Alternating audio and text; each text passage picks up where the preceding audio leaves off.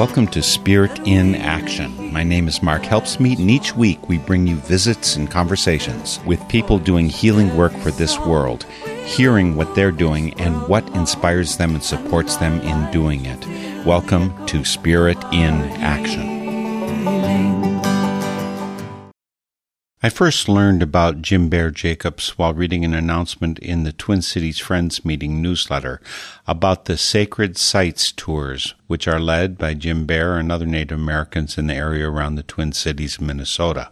He is a founder and convener of Healing Minnesota Stories, and he's also a member of the Stockbridge-Munsee Mohican Nation in central Wisconsin. Perhaps most relevant today is that Jim Bear Jacobs is currently the Director of Racial Justice for the Minnesota Council of Churches and a parish associate at the Church of All Nations Presbyterian Church. We'll be talking to him about all of these areas of his involvement in justice and healing in this region. But before we talk to Jim Bear, I want to share with you just a snippet of a song by the three-time Grammy Awards winner Bill Miller, who is also a member of the Mohican Nation in Wisconsin. We're sharing a small part of Bill's song, Praises, to set the stage for today's visit with Jim Bear. Here's Bill Miller first, Praises.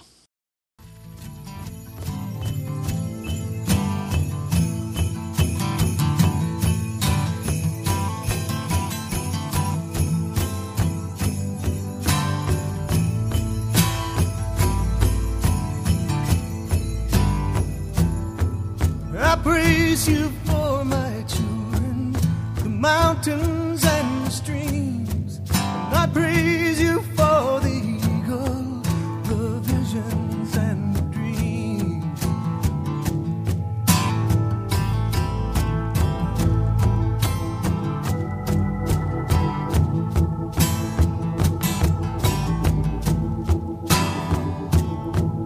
I praise you for my people, the mountains and the streams. I praise you for the eagle, the visions and the dreams. The visions and the dreams. The visions and the dreams.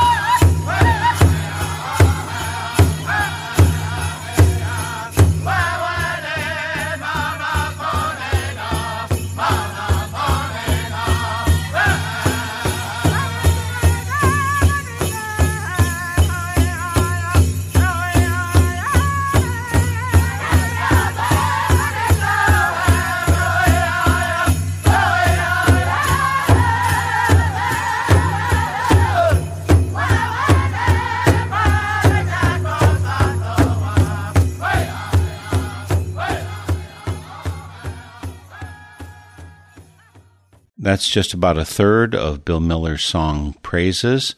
I'd note that we have production assistance today from Andrew Jansen. Let's go now to Minneapolis, Minnesota via Zoom to speak with Jim Bear Jacobs. Jim, thank you so much for joining me for Spirit in Action. Oh, my pleasure. Good to be here, Mark. Do you have a lot of opportunities to talk to the media as part of your work with Minnesota Council of Churches, the Interfaith Power and Light? Yeah, it happens on occasion. It's not a regular part of my daily work, but yeah, on occasion. I understand that you're co-director of racial justice for Minnesota Council of Churches. What does that mean? What's the job description? You have to achieve racial justice for the entire state? Well, that's the hope. So at the Minnesota Council of Churches, we are building a program centered around truth telling, education, and ultimately reparations for Minnesota's American Indian and African American communities. Our membership at the Minnesota Council of Churches is 27 different denominations across the state of Minnesota. It represents well over 1 million people of the Christian faith in the state of Minnesota.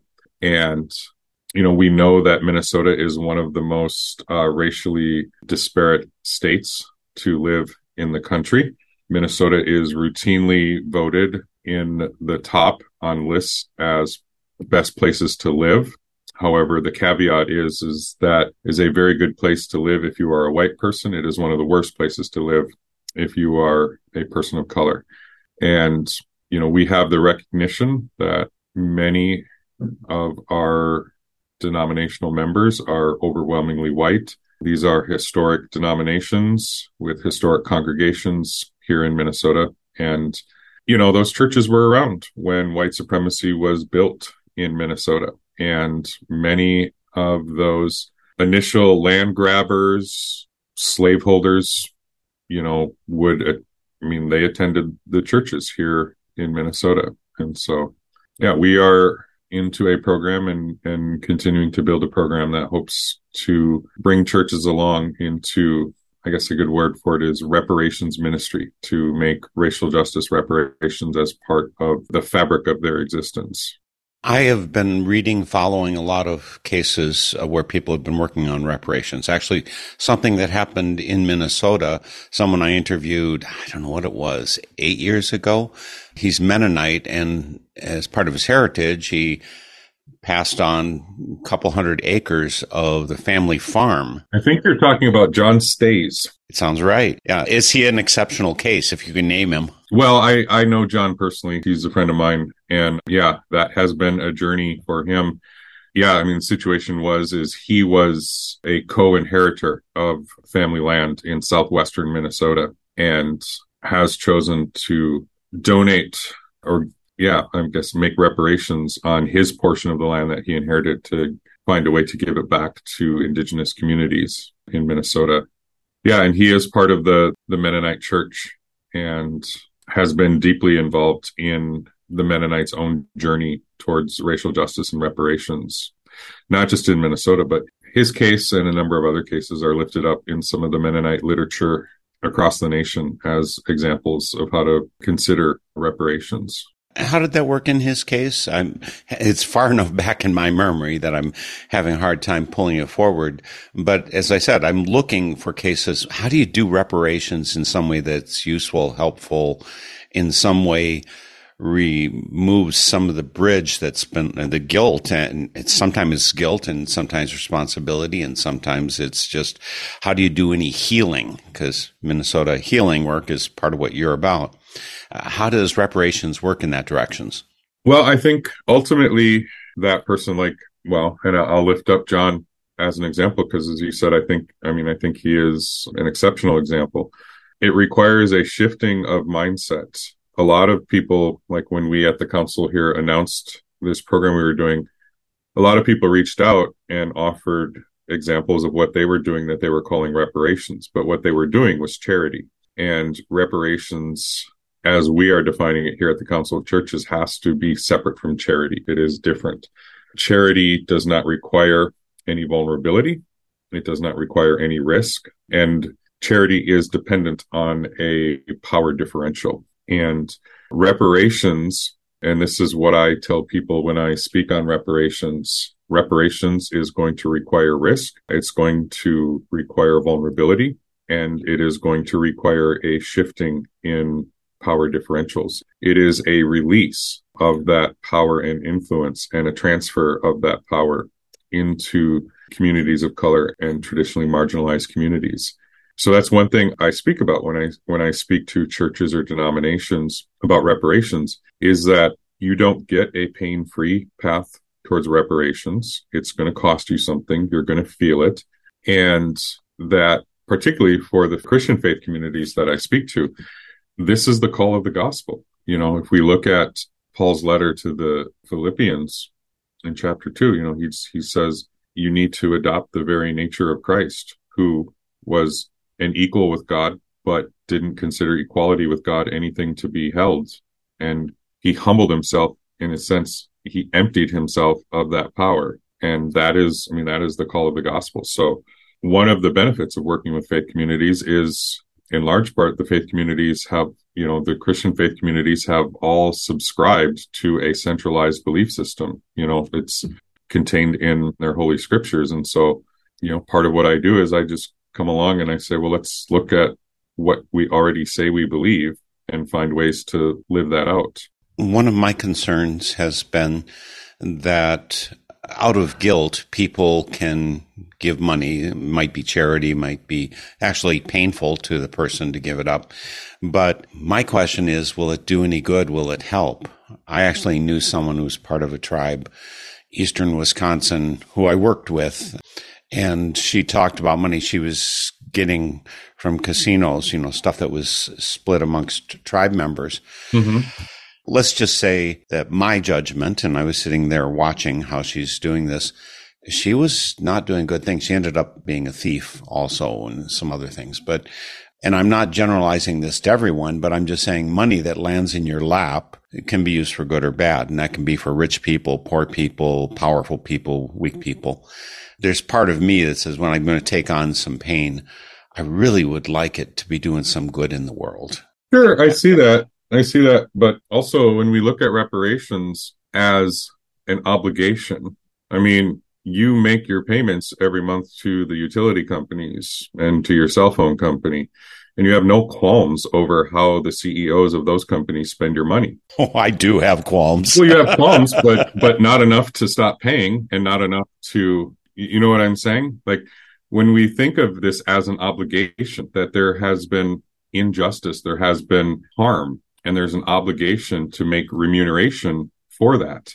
And the fact of the matter is this country was built on the genocide of indigenous people, on the theft of indigenous land, and on the stolen labor of Black enslaved bodies. And there's not a faction of our country that's more than 200 years old that does not trace a significant portion of their generational wealth right back to those two things. And those benefits continue.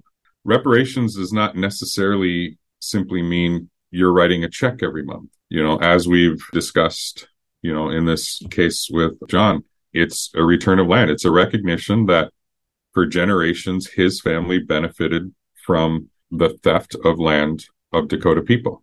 And John is one who holds his faith very deeply. And, he was part of my conversational circles as he was wrestling with this. And it's not like he made a rash decision and just said, oh, well, I'm just here's the land, but you do come to that. I guess I hear your argument very, very often. And to me, that sounds like an argument of someone who wants to maintain a high level of control over what happens. And as I said, reparations involves risk and vulnerability. And you cannot be in high risk and vulnerable and completely in control all at the same time. You have to relinquish control.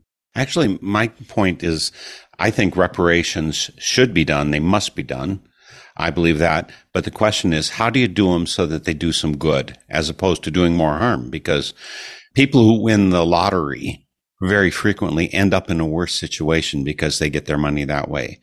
There's a human nature. How did John do his situation? And I'm partly inspired by something that I found out last couple of years that one of the Quaker meetings in Philadelphia area did as part of their act of reparations.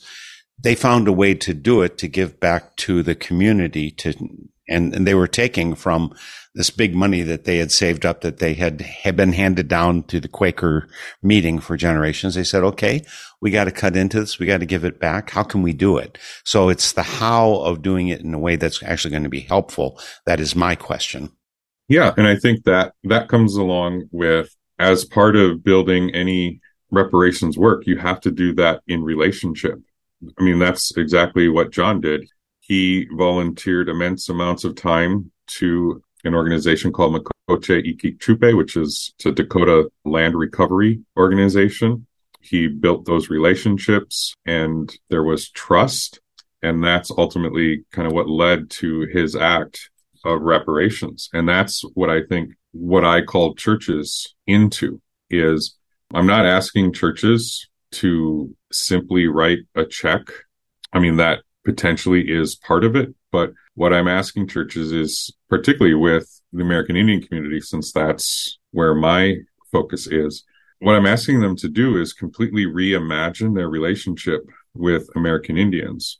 Because for many denominations and churches, the only contact with American Indians is as a mission field. You're sending your youth group out to our reservations for 2 weeks every summer to, hand out used clothes and paint church buildings and stuff. And that's the only contact you have with American Indians for many, many of these churches and denominations. And so what I say is I am not interested in being your mission field anymore.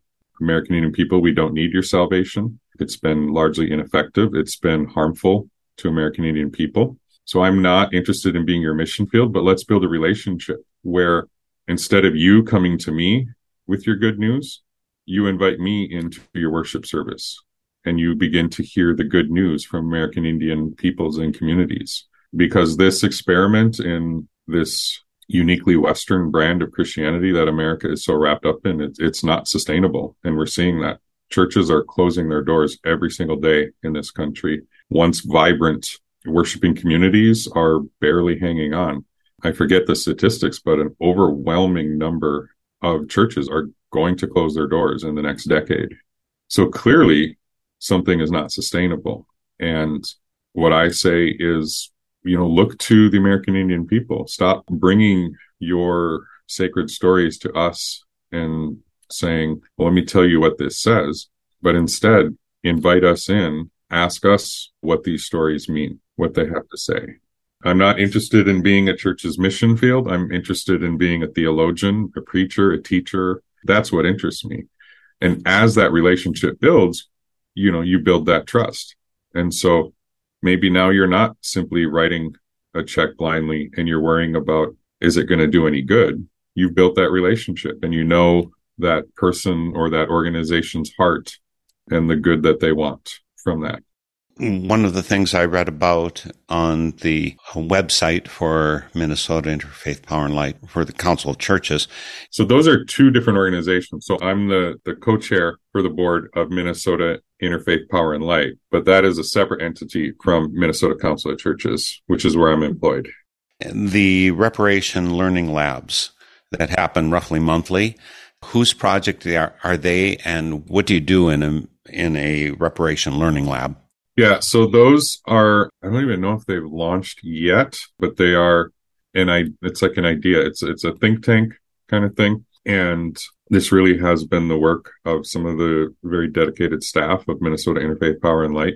We are seeing these programs for reparations kind of popping up certainly across the Twin Cities here in Minnesota, but with a statewide and some even a nationwide proposed focus. And so we have the Reparations Learning Labs at Minnesota Interfaith Power and Light. There's another organization that has developed a curriculum called Sacred Reckonings, which is all about moving congregations through a process to ultimately make reparations as part of their functioning ministry, as part of their budget.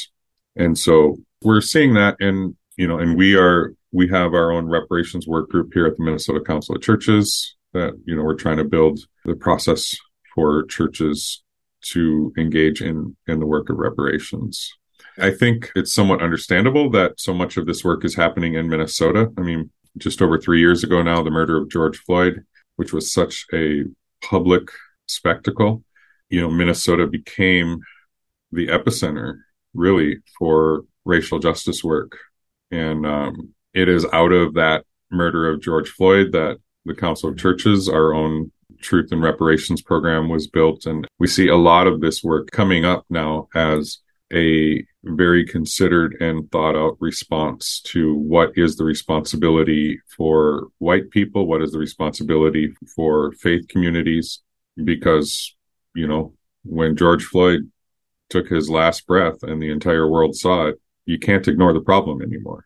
I wish that were true, because I do see an awful lot of people who are very deliberately ignorant, refuse to look at facts, concerned about that. Well, deliberate ignorance is not true ignorance. It takes a willful act to not be aware now. Yes, it does.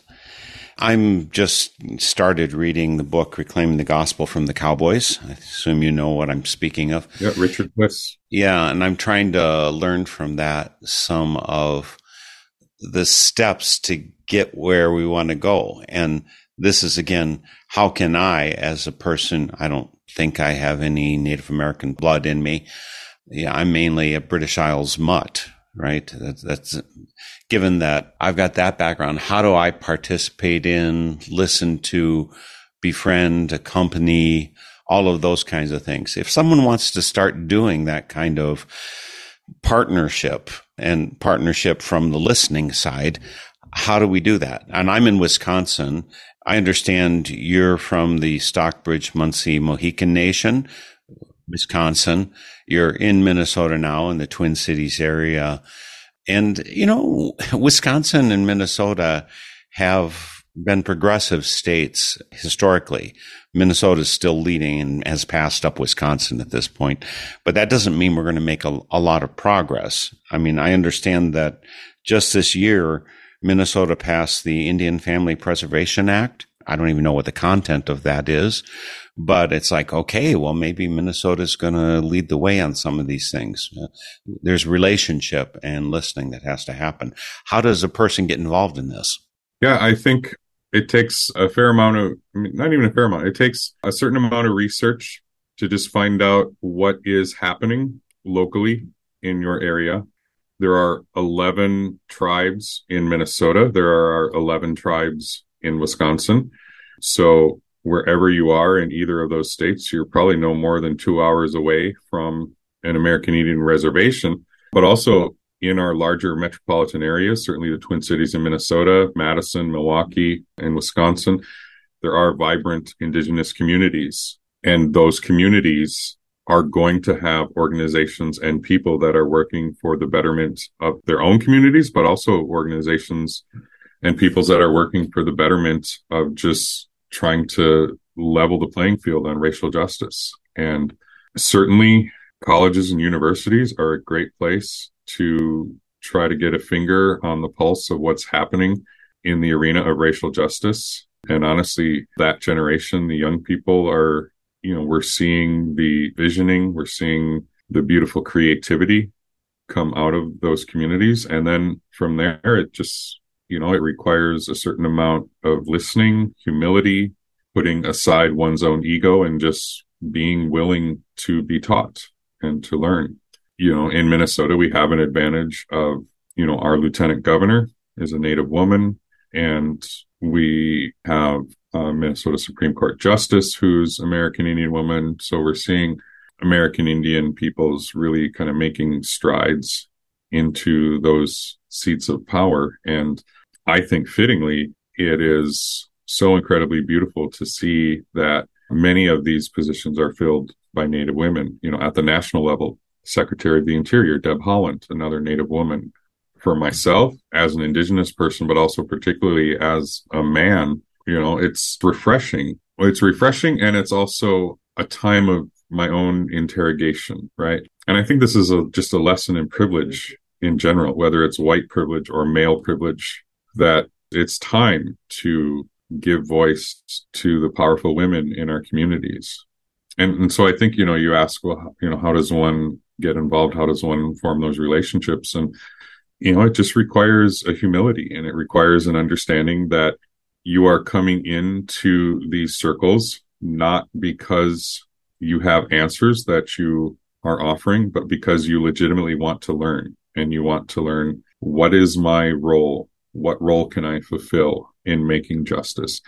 And, you're going to make mistakes. You're going to misstep. It's just the nature of any kind of cross-cultural relationship. You're going to misstep. And how you handle yourself in those missteps is key, because you can either get very defensive and shut off, close yourself in, or you can take your correction, you can learn from it and hope to do better next time. And that's what's required. We're going to learn more about that from Jim Bear Jacobs in a moment. He's my guest here today for Spirit in Action. Our website is northernspiritradio.org. On that site, you'll find some links to some of the ways that Jim Bear Jacobs is active as co-director of racial justice for the Minnesota Council of Churches, active with Minnesota Interfaith Power and Light, and he is also, I've seen it written a couple different ways, but as a parish associate or parish pastor at Church of All Nations Presbyterian Church. I want to talk to you about all of those things, but I do have those links on northernspiritradio.org, along with links to all of my guests of the past 18 years. So you can track down, connect up, make your first steps towards listening better and being part of healing for the nation. I'm also going to be talking to Jim about the Sacred Sites Tour, which he's co-facilitated. That's how I got in touch with you, Jim. I saw the announcements in the Twin Cities Friends Meeting newsletter a number of times when you were doing the site tours. And so that made me feel like I need to get a hold of you because this is one piece of my education that I need to add into. So folks, on northernspiritradio.org, please post a comment on this interview, on other interviews you listen to, ideas of people I should be talking to. All of these things will be good to help our conversation become two-way. You can donate to support us. We don't take money from corporations nor from government, but from our listeners. We want to be serving the needs of our listeners. And so it's important to pay attention where our support's coming from. And you can be part of that if you wish. And also please support the local community radio stations. You got some good ones right there in the Twin Cities.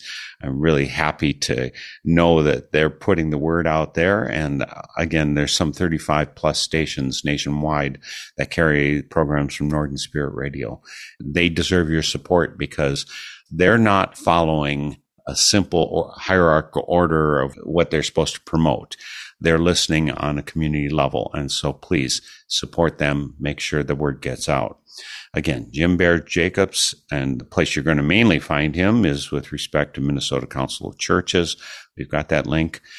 Interfaith Power and Light. And both of these cases, I was wondering, you said that there is X number of Christian-related communities.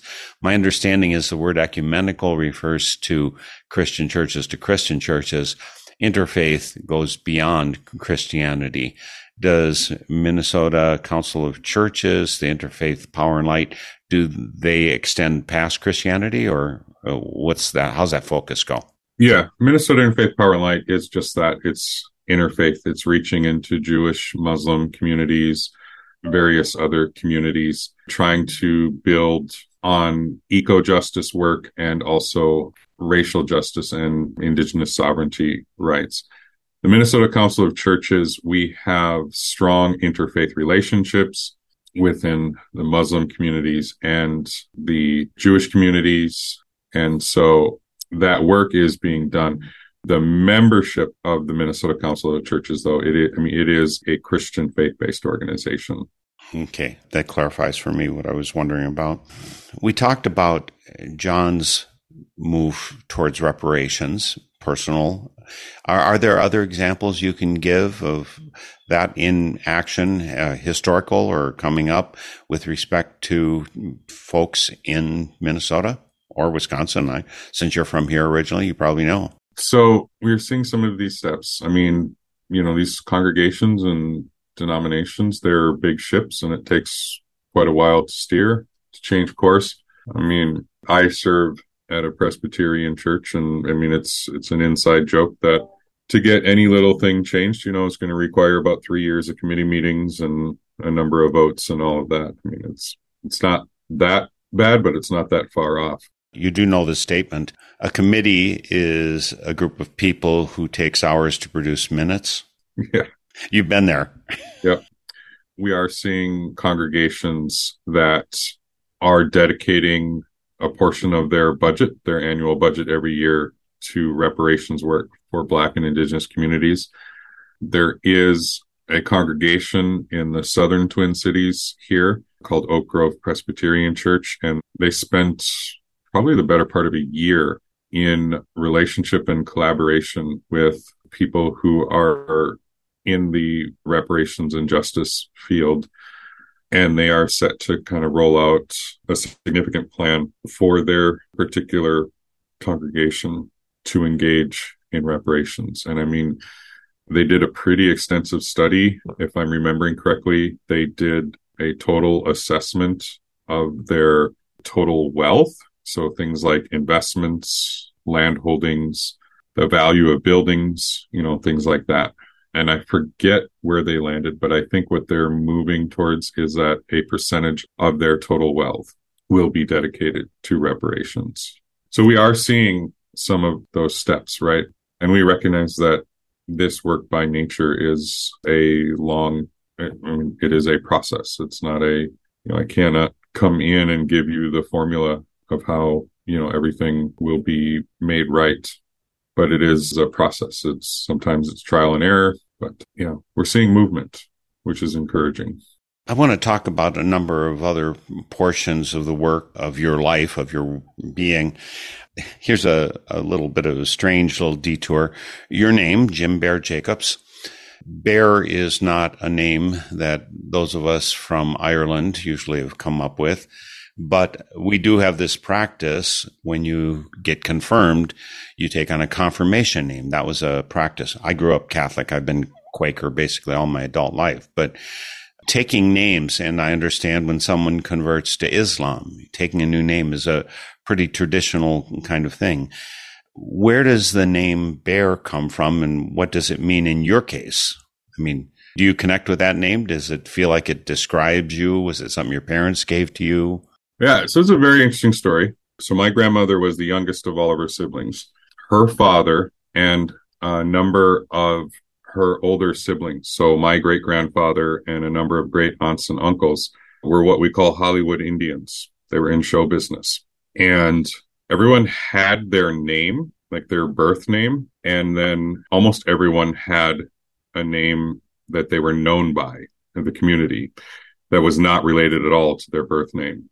And I don't mean that in any sense like these are spiritually derived names or anything. These were just nicknames that everyone was known by, right? And so my great-grandfather, his name was Philip Tousey. His stage name was Chief Two House, or Chief Two Houses, as he was sometimes. And he was in Gene Autry films. He had a vaudeville act. He was in TV and radio. They were in the circus, Ringling Brothers, Barnum and Bailey's, in these circuses.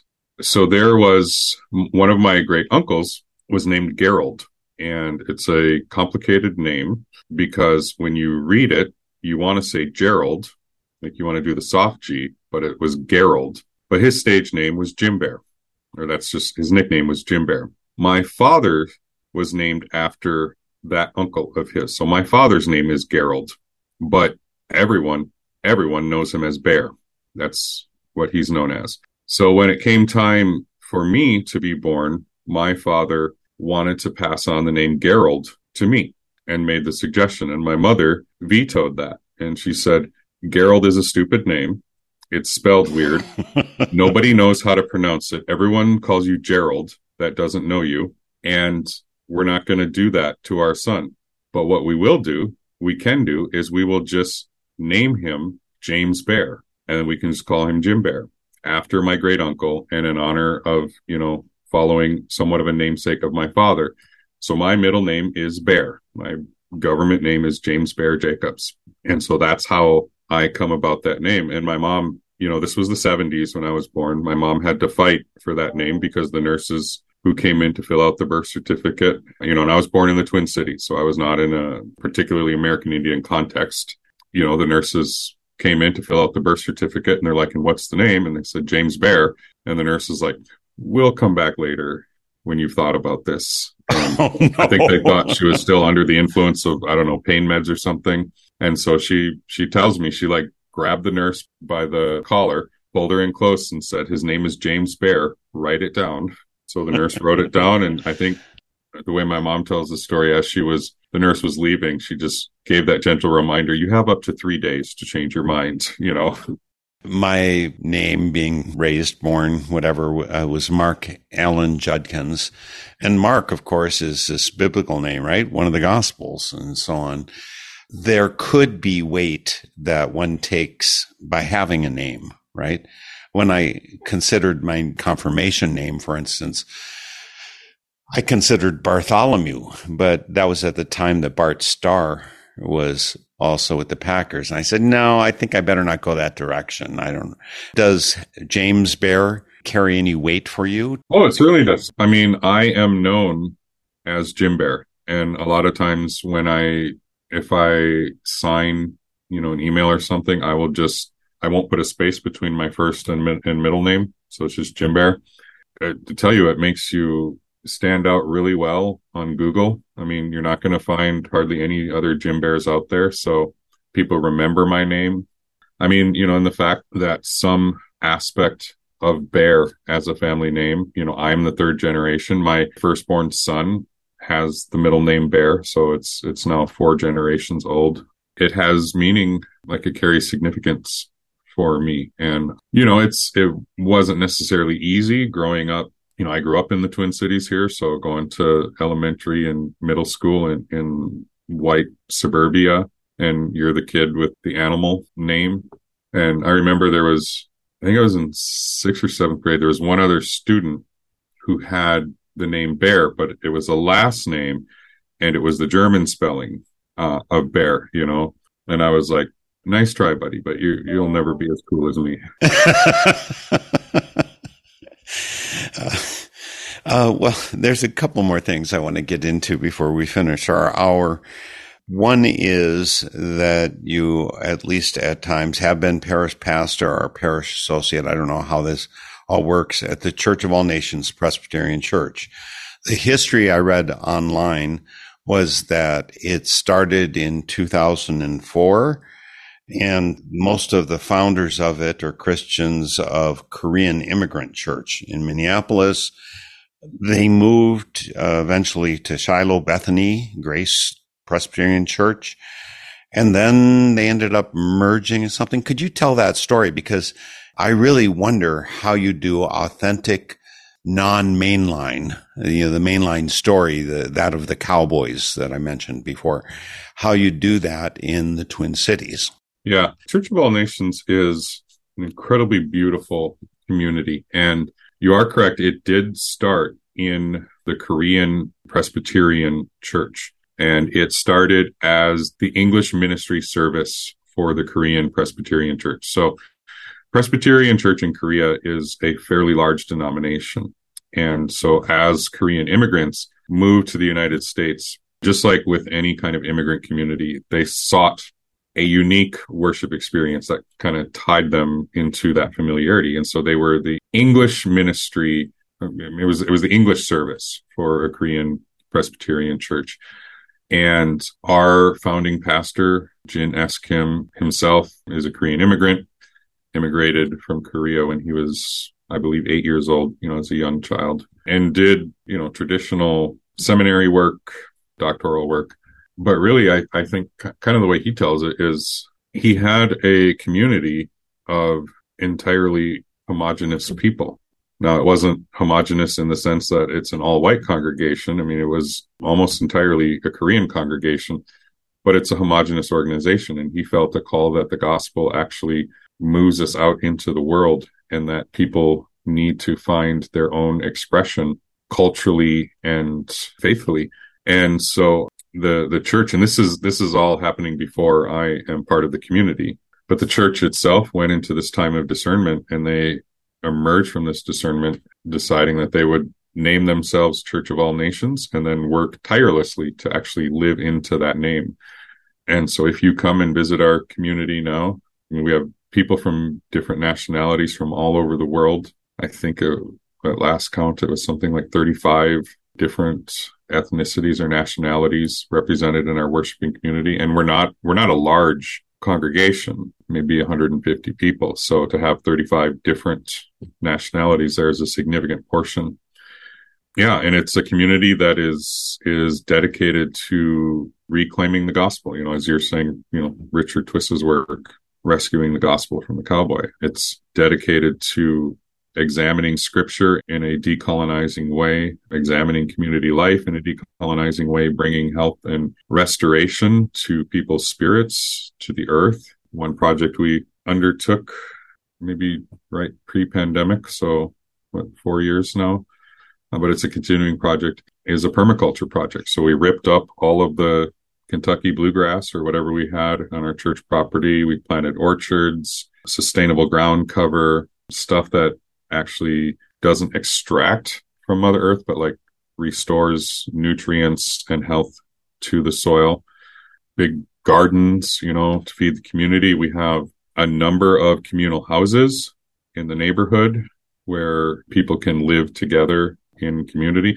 And I know, sometimes like we see that, and people from our generation, we're thinking back to the failed hippie experiments, of communal living, but it's not like that, but it's not entirely not like that. Maybe closer to what happened in Acts. Yeah, it's a beautiful thing where people have their gifts that they bring forth, what they're talented in, and you recognize that not everyone is necessarily like financially on a equal playing field. I mean, there's some people with corporate jobs and there's some people with blue collar jobs, and you're sharing a house together, and the amount financially, at least, that you contribute to the household is really kind of dependent, and it's arrived at communally, and it works. Yeah, and it's a very beautiful community. It's a community that, I grew up Christian, so I have been in various churches literally, for 46 years now. This is the only church I've ever been in where I've never felt that I have to hide my native identity and what that entails, or how I approach Creator or Spirit.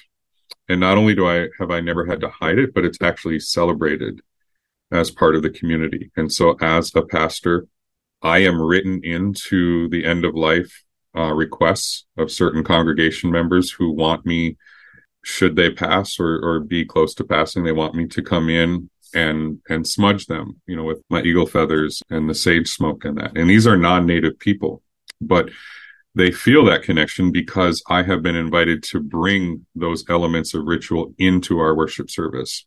And so there are times when, if we're going to take the sacrament of communion, you as a visitor or a participant are given the option. You can come stand in line in front of me and I'll wipe you down with my eagle feathers and smudge you down. And these are non-native people, but they feel a connection that the churches they grew up in just could not provide. And again, all of this is happening because of the blessing of the Church of All Nations Presbyterian Church in the Twin Cities. One of the things I found very interesting, and I've been wrestling with it but haven't found an answer, and so hopefully you'll enlighten me.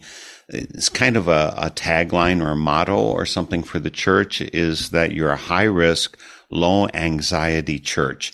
And I think you've blown my mind, so tell me what that means. High risk just means that we invite you into a radical faith. When done right, it's going to shake your comfort zone. It's going to, it's going to maybe crumble some foundations, because we name things like white supremacy. We name things like the faults of Western ideologies and how incompatible capitalistic Western ideologies are with living a true life of faith. It's high risk, but it's low anxiety. We don't invite you into an anxious lifestyle. We invite you into healing. We invite you into a community that heals. Some people come for a season, find healing, and, maybe their job or careers takes them elsewhere in the country, but, we maintain that connection, and they are a blessing to us, and as we have been a blessing to them. And I mean, when you're living in true community, and really, right, this is the lesson we can get from indigenous people who never settled into that wildly individualistic lifestyle that the so-called American dream calls us into. But when you're living in community, you're free to experiment. You're free to explore.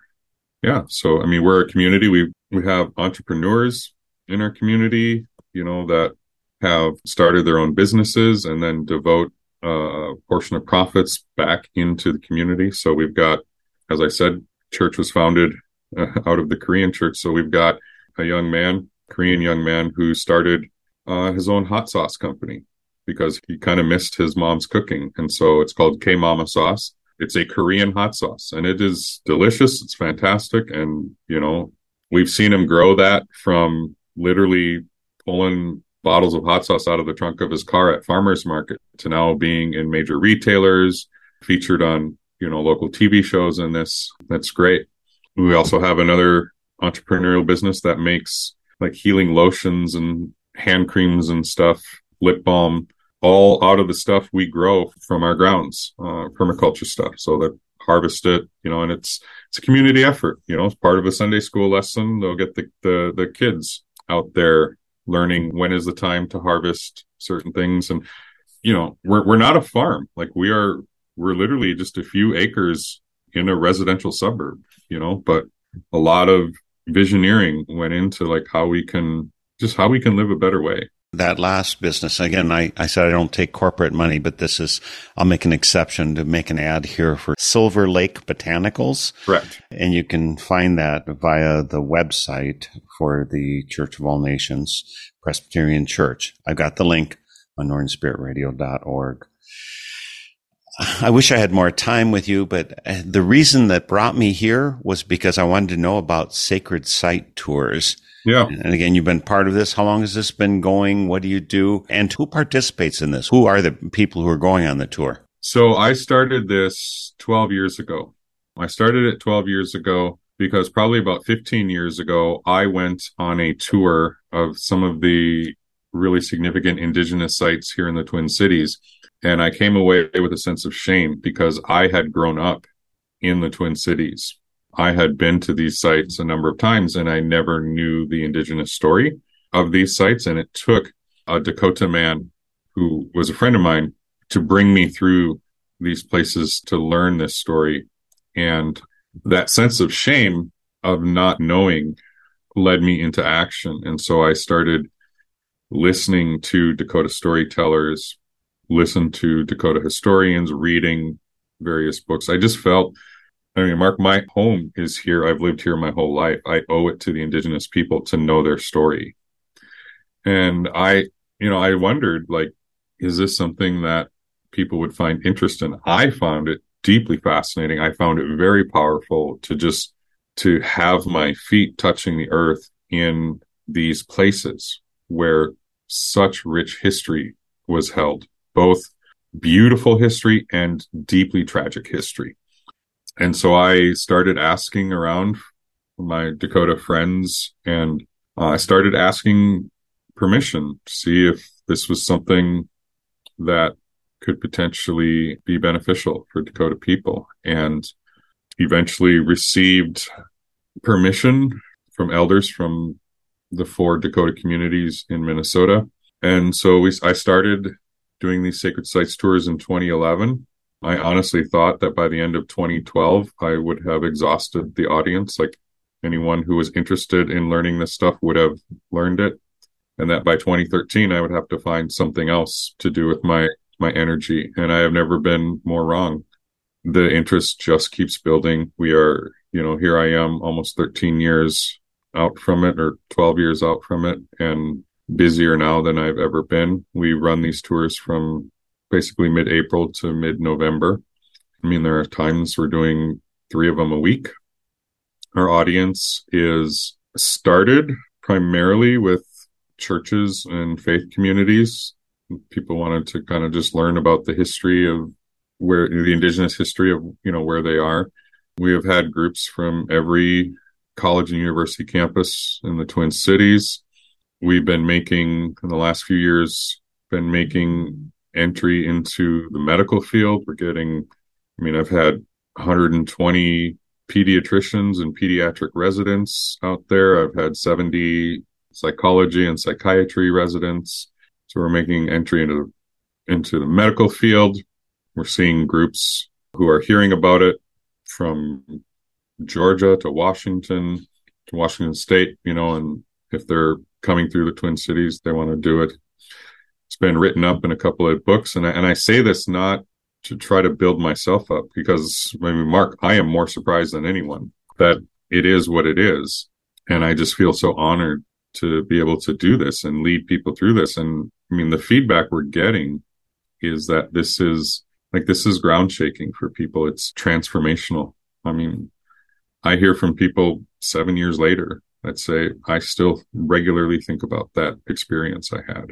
If people want to get involved with this, travel with, learn from, how do they do it and again, this is part of Healing Minnesota Stories, the Sacred Sites Tour. How do they connect with that? People can reach out to me directly at the Minnesota Council of Churches. My email address is jimbear.jacobs@mnchurches.org. Folks can reach out to me there. We're about to close the season for this year, but come next spring, we will open it back up. Are you saying that there's no sacred sites in the winter? I think there's a lot of sacred stuff goes on then. There is a lot of sacred stuff that goes on, but the tour is 4 hours long. And if you're going to make me stand and tell stories for 4 hours in 0-degree weather, it's not going to be fun. Not as fun. But we're about to close the season, but certainly next spring and into summer and fall next year, there'll be many opportunities. We will put a couple of what we call open tour dates on the calendar, which is just individuals can register for those, so people can watch. Go to the Minnesota Council of Churches website and access the Healing Minnesota Stories page on there. When we schedule those dates, those will show up there, and folks can register that way. Otherwise, if they have a group, if you want to do this as a group, we do book private group tours as well. Sounds wonderful. Is this something that's unique in Minnesota? Because again, my listeners for Spirit in Action are all over the country. Are there people doing this elsewhere? Are they learning from you? You learning from them? I have not heard. Well, I mean, things like this are happening elsewhere somewhat, but there's us and there's another organization here in the Twin Cities. The Minnesota Humanities Center does something similar. In fact, we utilize some of the same sites.